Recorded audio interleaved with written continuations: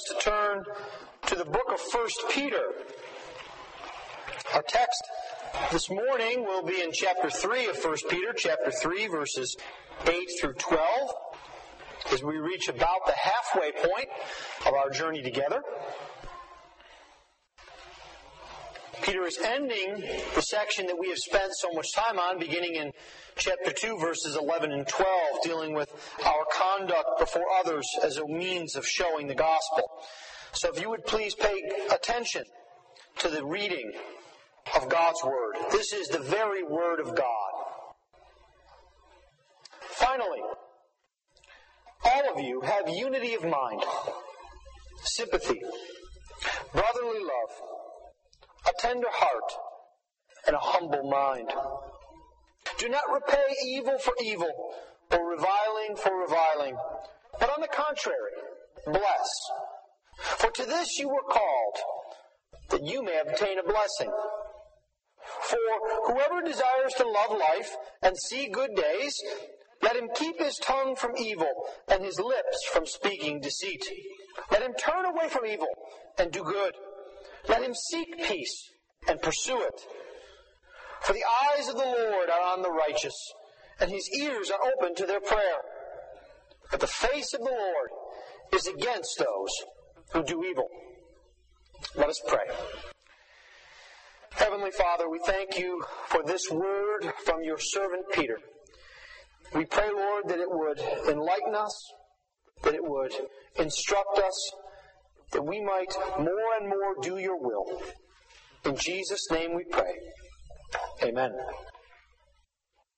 Have you ever wondered to yourself, perhaps especially in this season of the calendar, how you can best provide an opportunity to tell others about the Lord Jesus Christ? Perhaps you've also wondered that there are times and opportunities in which we can't tell others about Jesus, but we can show others Jesus through our actions. We can be like the Lord Jesus Christ. Because there are ways in which we can be like Him, even as there are ways in which we cannot. We cannot be without beginning and without end. We cannot be omnipotent. We cannot be omniscient. But we can love as He loves. We can be good as He is good. And most importantly for us this morning, we can be humble as He is humble. This time of the year especially reminds us of that, as the King of the universe comes as a little baby, born in a backwater place of a backwater of the empire. But you see, it is through the small, weak things of the world that the Lord does marvelous things. And it is through that baby who grew into the Lord Jesus Christ as a man, and who preached the gospel, performed signs and wonders, and inaugurated the kingdom of heaven in the very midst of those whom He walked among. And that is something of what we are called to do as Christians here in this century. We are called to emulate the Lord Jesus Christ, to act as He acts, to be as He is. And especially this is important with respect to our humility.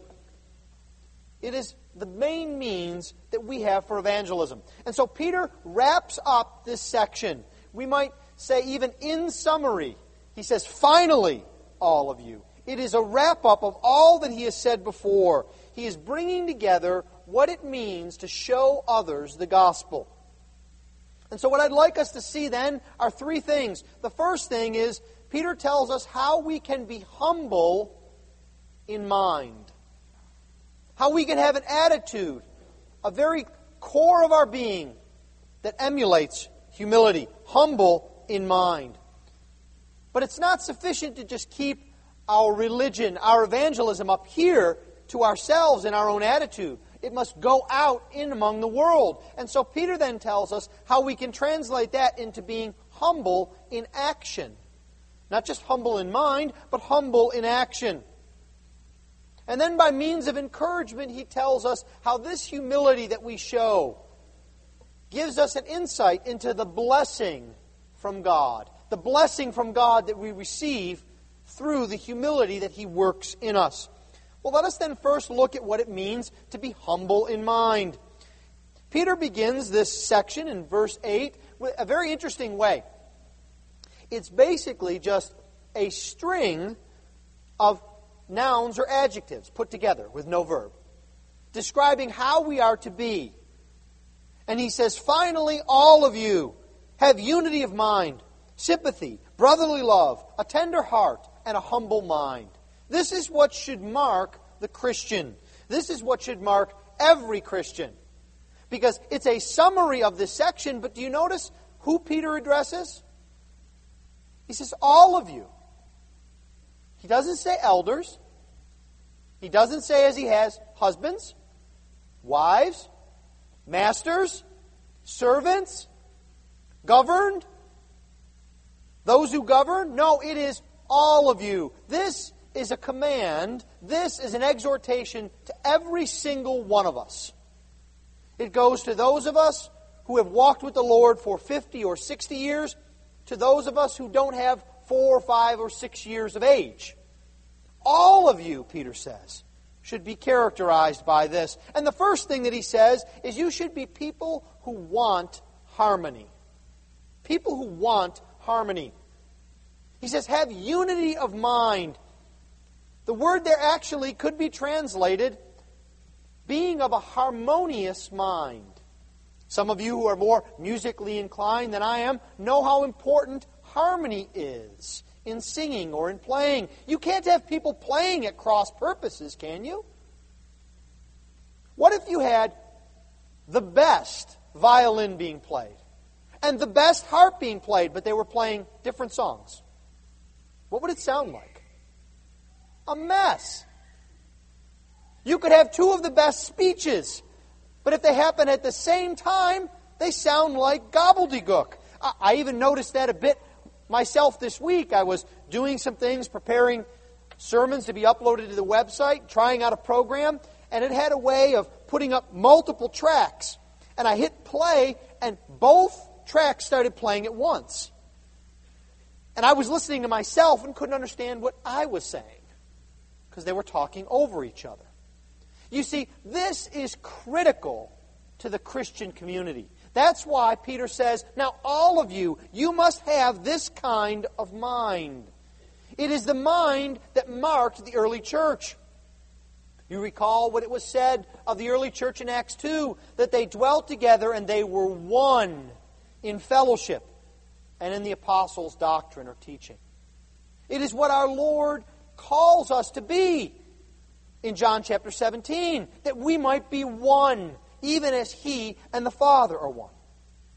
This is so important to ministry. This is so important to life in the Christian church. You could think of examples that show the discord. Perhaps, gentlemen or even ladies, you've had an opportunity to watch a sporting event. A sporting event in which you watch it with someone who is a fan of your greatest rival. Have you ever done that? Longhorns and Aggies? Wolverines and Buckeyes? Have you ever had that opportunity where you get together and you watch a game with someone who isn't of the same mind with you? It affects the way you watch because you don't have the same goal, do you? Someone makes an interception, one side's jumping up and cheering, the other side is shaking their fist, kicking the chair. And there's a sense in which you can't even really enjoy the moment as much because you know the person sitting next to you is going through a little bit of misery. You see, that's just a small picture. We see it in a more important sense in the family, don't we? We talk about the most important thing between a husband and a wife is to have unity of goal and purpose. A husband and wife can't work at cross purposes or it causes chaos. It's why in almost every family there's a rule. If a child comes up and asks Dad, can I do this? Dad's first question is, did you ask your mother? What did she say? Or the wife would say, did you ask your father? What did he say? Because we don't want to work at cross purposes. We want to have unity of mind, have the same goal. If we want that goal in sports watching, or we want that goal in our families, how could we not want that goal for the universe? For the people of God, to be of one mind and be together. But there's another benefit here to us. It's not just that we are united in goal. We know that if we have one mind and we are united, that brings us closer to Jesus Christ. Because what is that one mind we are to have? It is the mind that Paul says in Philippians 2, it is the mind of Christ. You see, we come together in a unity of mind as we become more and more like Jesus. We have a mind, that Peter says, that is humble. It draws us together. And this allows our differences to enrich us rather than divide us. As we have different skills and different likes and dislikes. In the church, that causes us to have great diversity and power rather than division and infighting. Because it all comes under the rubric of wanting harmony. This is the first thing that Peter says. You be humble in mind. And he says there's an outworking to this. The outworking is that you are sympathetic to others. It's the practical outworking of having a united mind. Because we must, in order to be united, we must be able to enter into the thoughts and experiences of others. You can't be united in mind simply by trying to compel everyone to think like you. You need to put others first. You need to put yourself second. You must enter into the position of others. You must be one who cares about others. And this is not just a feeling. There was a famous quote from a presidential campaign some time ago in which a presidential candidate was asked about a difficult situation, and he looked very intently and he said, "You know, I feel your pain." And I thought, no, you don't. You don't have that difficulty. You don't have that problem. You're just saying that. The truth is that we can act like that at times too, can't we? We nod our heads and say, "Oh, we can understand that. Oh, I'll pray for you." And then we forget. Or we forget to check up with a phone call or to follow up. You see, unity of mind is not just thinking, it's also action. Marriage is a prime example of that. Wives, do you want your husbands to simply just nod their heads at things you say and completely ignore you? No. Husbands, do you want that from your wives? No, you want to be united not only in purpose and goal, but in action toward that goal. You don't want to be working at cross purposes. The Bible puts it this way. It tells us that we are to rejoice with those who rejoice, and to weep with those who weep. We are to enter into the circumstances, the difficulties of others. We're not just to be empathetic.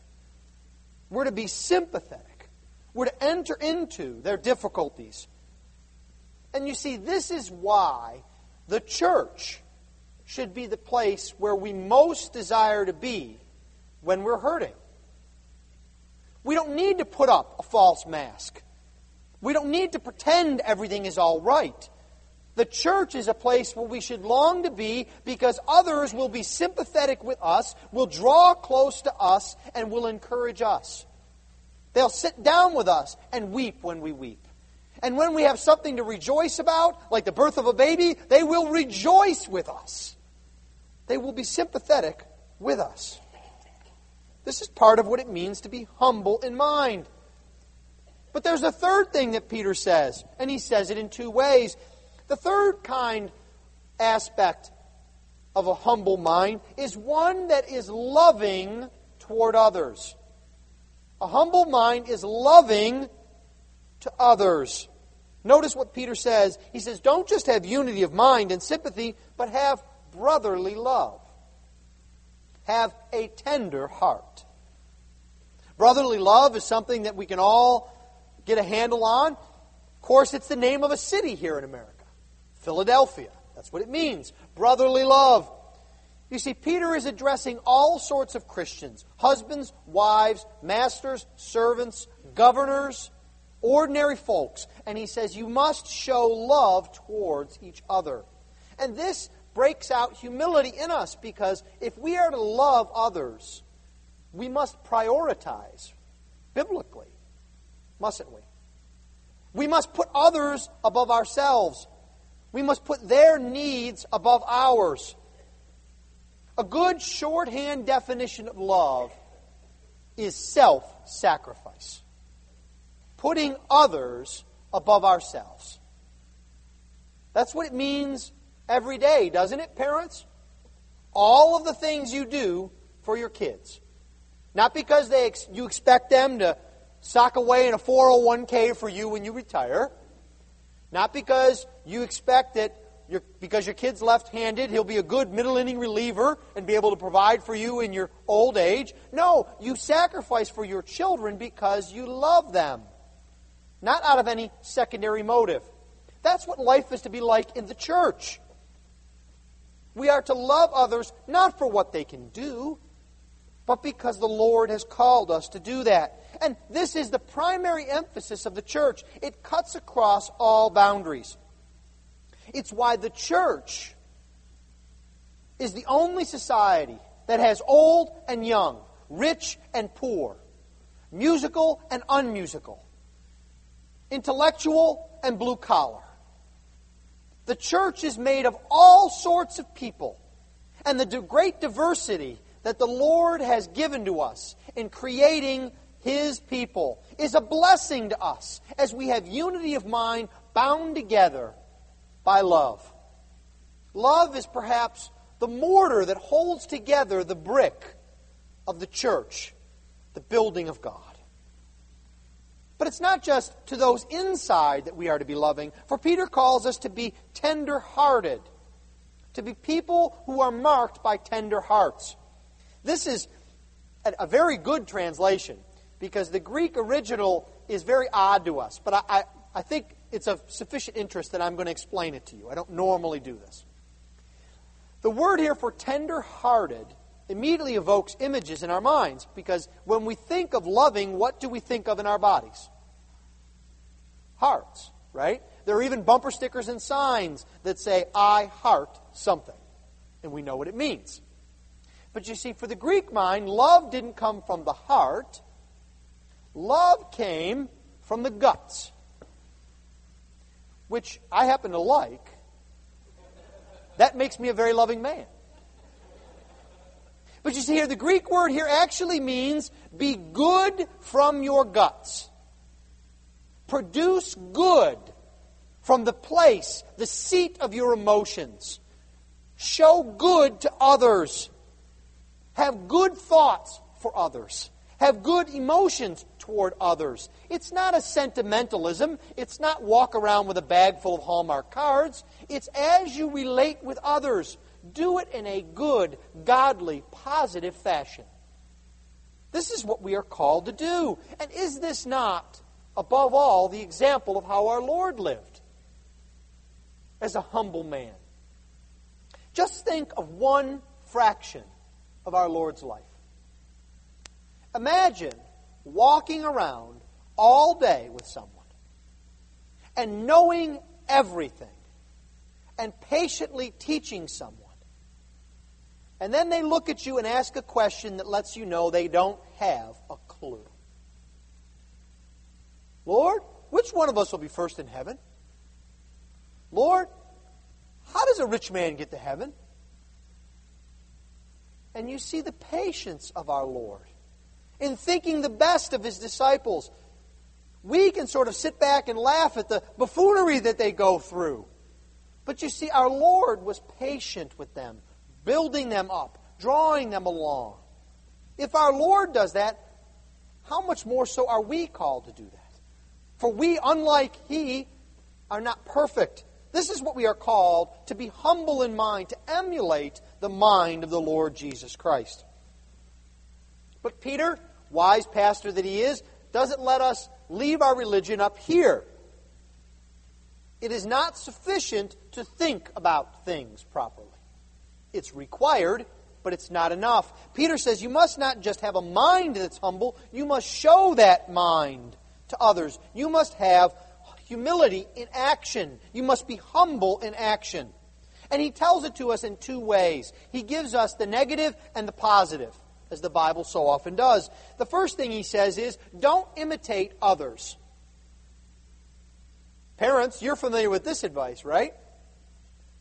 Your child comes up to you and says, well, Johnny gets to go to the concert, why can't I?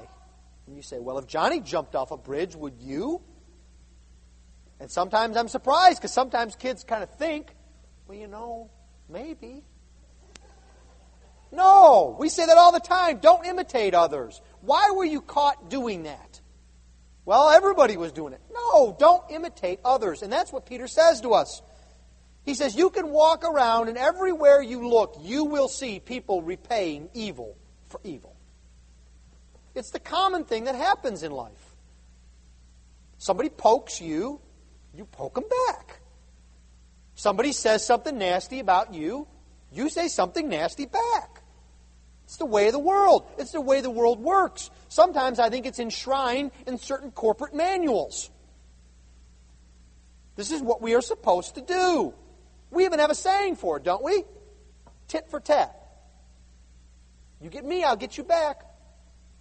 And we don't just want to get them back, we want to get what? One up on them.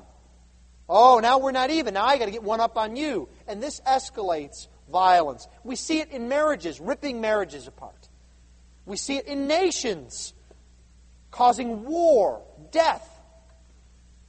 But you see, the church is not called to that. We're called to be humble. We're not called to wickedness. You notice what Peter says here. Don't repay evil, wickedness to wickedness. If we're honest with ourselves, this is something that we need the grace of the Lord Jesus Christ for, isn't it? Is your first reaction, kids, when someone comes out in the playground and pushes you real hard to say, you're just a marvelous friend. Can I share some of my candy with you? Why don't you come to my house and you can play my games? Is it? Well, adults understand this too. Men, how about the guy that causes some extreme difficulty for you at work? Going right after you. Saying something about you that you know and he knows isn't true. Why? Because he wants to hurt you. Evil. Is your first reaction to say, let me tell you about how you can have a better marriage? Let me tell you about the Lord Jesus Christ. Is there a way I can help you with your work? How about ladies? You find out that someone's been gossiping about you. Is your first reaction to say, well, I wonder if she's going through difficulties in her life. I wonder how I can help her. No, oftentimes our first reaction is to push back, is to fight back at work, is to tell all our friends what a nasty lady she is. You see, this is our reaction, and Peter says we need to supernaturally, by the power of God, show the greatness of the gospel by putting our own needs second, even our own need for justice. You see, that's what's bound up a little bit in our tit-for-tat mentality. We want justice, and we don't just want it, we want justice now. Give it to me. But is that the way our Lord acted? As He hung upon the cross and they reviled Him, did He revile back? When the thief who was hanging there with Him, no, when the two thieves were hanging there, did He say to them, you're getting what you deserved. I hope you die quicker. No. And what was the result of the humility and patience of our Lord? But the eternal salvation of one of those thieves. Is that what you desire? Do you desire more that there be rejoicing in heaven or that you are proven right? Let me let you in on a secret. In glory, if you have been wronged, you will be vindicated. You will be found to be right. Can you show patience? God is just. He's just asked us to show patience for the sake of His gospel. This is what we're called to, not to imitate others. And you see, this means we must put this into action. We can't just have tender-hearted thoughts. Right? Have you ever said that to yourself? I think I need to think more tender-heartedly today. No. We must put it into action where the rubber meets the road. You know the saying, nobody grows where? Fuzzy land. You must put this into action. You must take the humility of your mind, and it must cost you. You must put it into action. Not just in actions, but in attitudes. This is the gospel. If you do not know the Lord Jesus Christ today, this sounds foreign to you. You can't possibly imagine letting others go free. You can't possibly imagine not getting justice. But I tell you, this is the gospel. Mercy instead of justice. Patience instead of quick, determined justice. It's not just for others, it's for you. God is long-suffering, and He is long-suffering that we might come to repentance. But it's not just that we are called to avoid imitating others. Peter gives us an example that we are to imitate. We are to imitate Jesus Christ. We are to imitate Christ. You see, because it's not just enough to avoid evil. It's not just enough. Peter says, on the contrary, bless. That really hits home, doesn't it? You see, it could be possible to avoid rendering evil for evil. Couldn't it? Someone insults you or makes you frustratingly mad. What do? Some of you may have done this. You excuse yourself, you go into another room, you shut the door, and you scream. Ah! And you come back with a pleasant, oh, it's so good to be with you. Some of us don't do that. Some of us pop Tums, right? We're screaming on the inside. We pop Tums. I'm not going to repay evil for evil. Even though it's chewing us up. But you see, that's just a start. Peter says, no, you can't just not repay evil for evil. You must bless. Where others are evil, you must bless. Where others revile, you must encourage. That is what the Lord Jesus Christ does. This is acting like Jesus. How do I know? Look back at verse 23. What did Jesus do? When He was reviled, He did not revile in return. When He suffered, He did not threaten, but He continued entrusting Himself to Him who judges justly. Our Lord continued laying out the gospel of grace to the Pharisees who mocked Him, to the Sadducees who didn't have a clue, to Roman oppressors, to His own disciples who couldn't get it straight for 15 minutes. He kept blessing and blessing instead of cursing. This is how God leads us to repentance. We shake our fist at God, and He blesses us. We call Him our Father, and then rebel in sin, and He draws us back to Himself by His Spirit. This is the way that God works. You see, people, this is the gospel. It may not sound like fun, but it is the gospel. We must use it to forge our lives. And this is not just for personal relationships. This is our ministry. Our ministry in Katy is to bless when others curse. Is to encourage when others threaten. So that others look and say, what in the world are these people doing? They're not acting normal. And the answer is no. And you can freely confess your difficulties with this. You don't have to do it with a fake face. You can say, listen, if it was up to me, I would much rather bop you on the nose. But I can't do that. I'm not free to do that. God commands me to bless instead of curse. It's not easy. It's not even what I want to do. God's working on me. But I have to do it because of the Lord and the gospel. That makes an effect on people. This is a humble mind and a humble action. Humility living like the Lord Jesus Christ in our thoughts, words, and deeds.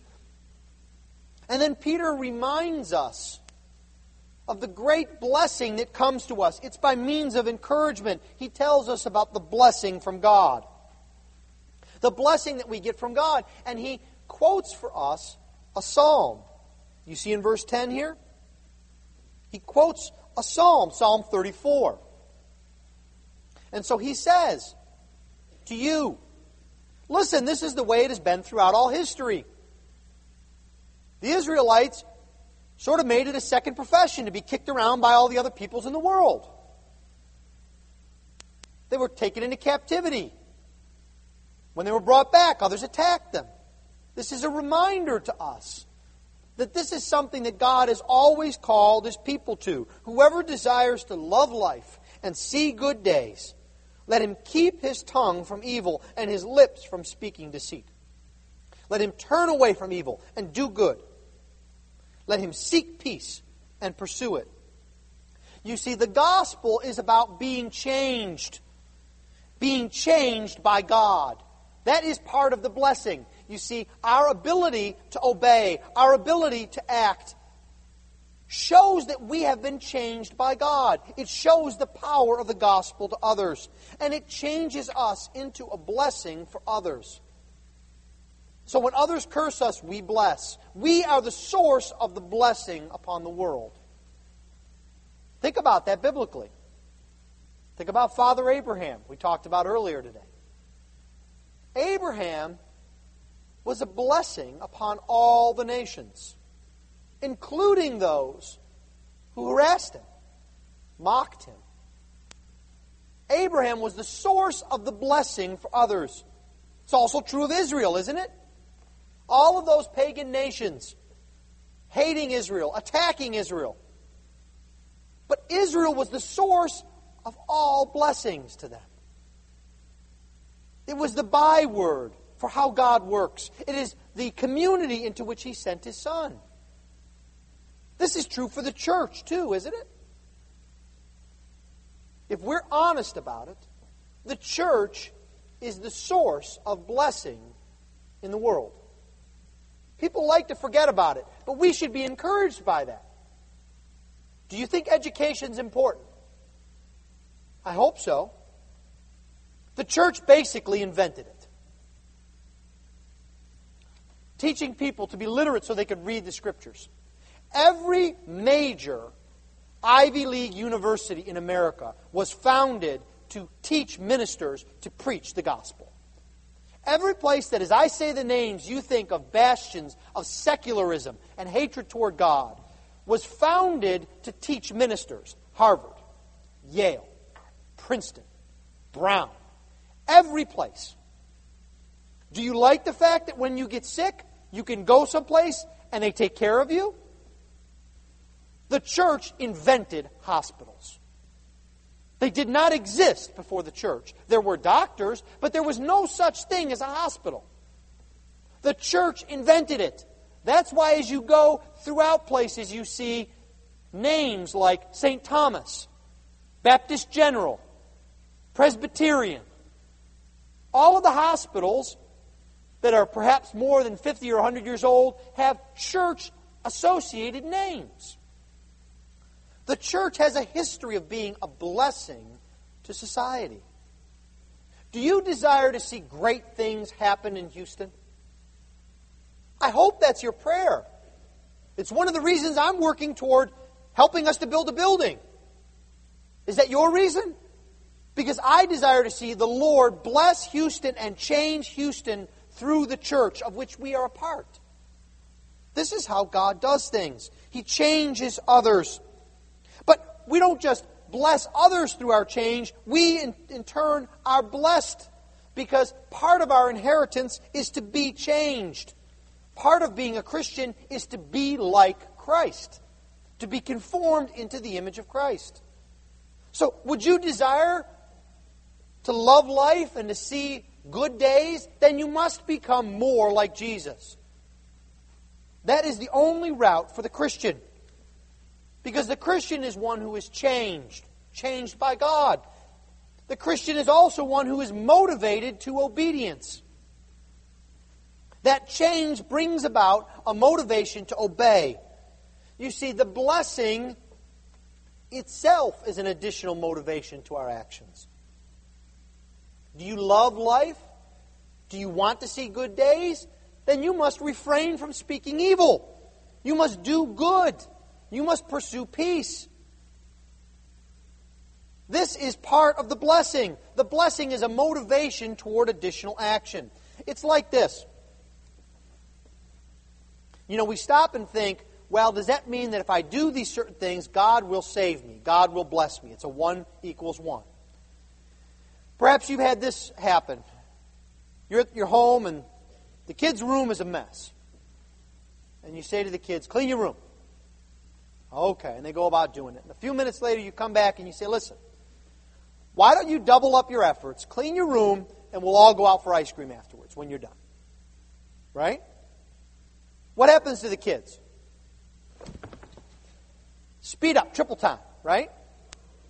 Now let me ask you this. If you don't go to get ice cream, do you still have to clean your room? Of course you do. Because it's a duty. It's not a reward, 1 for 1 for merit. It's a duty. And all of this blessing is just a motivation to sweeten the duty. So it is for the Christian. The duty remains, but the Lord even sweetens our duty to Him. He motivates us, pushes us on. The last thing that He does for us as He changes us is He makes us passionate for change. Change in ourselves and change in others. Part of what it means to be blessed by God is being passionate for change. Do you notice the words that Peter uses? He takes this psalm, he said, the Christian is one who loves life.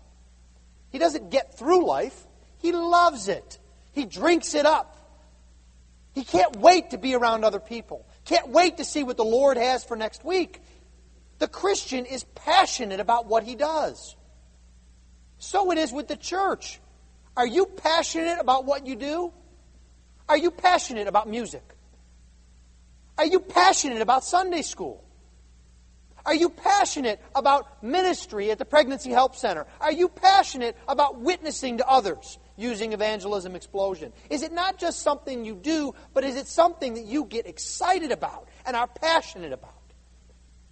That's what the Christian is called to do, to be passionate for change in himself and others. The Christian is not someone who takes things for granted. Notice what Peter says. He says the Christian is one who seeks peace and pursues it. He doesn't just take peace if it comes around. He runs after it. The image is something like, you've probably seen this in one of a dozen movies. Could be a train, it could be a bus, it could be a tractor. Some vehicle is driving away, and somebody is behind running as fast as they can, trying to get it. And they leap at the last minute and grab with the hand so they can get it. That's the way we are to pursue peace, to run after it with all our being. As if someone who cannot afford to have it left behind. Peace with God, peace with others. You see, God does not owe you. If here this morning you do not know peace with God, you need to know the truth. God does not owe you peace. He is not in your debt. You must seek peace with Him. You must pursue it in His Word. Pursue Him in prayer. But it's also true for the Christian as well. Just because you are saved, God does not owe you either. He is not in your debt. You must seek after Him. It must be in the very fiber of your being to know Him, to be more like Him. Is this your outlook? Are you passionate about change in your own life? I'm not saying, is it easy? I'm not saying, can you easily make yourself more tender-hearted? Can you easily make yourself more humble? Can you easily make yourself more looking for the good of others? What I'm saying is, are you passionate about the Lord doing that in your life? That's what we're called to. Are you passionate to see others change? That's the central portion of our ministry. A passion to see others know the Lord Jesus Christ and be transformed by the power of the gospel. Well, you see, these things are laid out for us because the crown of the believer is not knowledge. The crown of the believer is not kindness. The crowning attribute of the believer is humility. It's being like Jesus. It's putting others ahead of ourselves. This is what Peter calls us to do. And it's not enough just to think about it. We must act. You must think of ways in this coming week to put that into action. Write someone a card. Bring someone a meal. Encourage someone at work. Help someone else with their homework. Explain something from the Scriptures to someone. Pray for someone. We must put it into action. Putting others ahead of ourselves. This is what we are called to do in our homes, at work, in our nation, and yes, in our ministry. It's the sum of what Peter has been talking about in showing others the gospel of the Lord Jesus Christ. Let us pray. Heavenly Father, we thank you that you have pointed out to us our need for humility, and you have shown us what humility looks like in the Lord Jesus Christ. O Lord, we ask that you would shower down upon us that blessing, a blessing that makes us humble in mind, a blessing that makes us humble in our actions, that we might serve the Lord Jesus Christ. For it is in His name that we pray. Amen.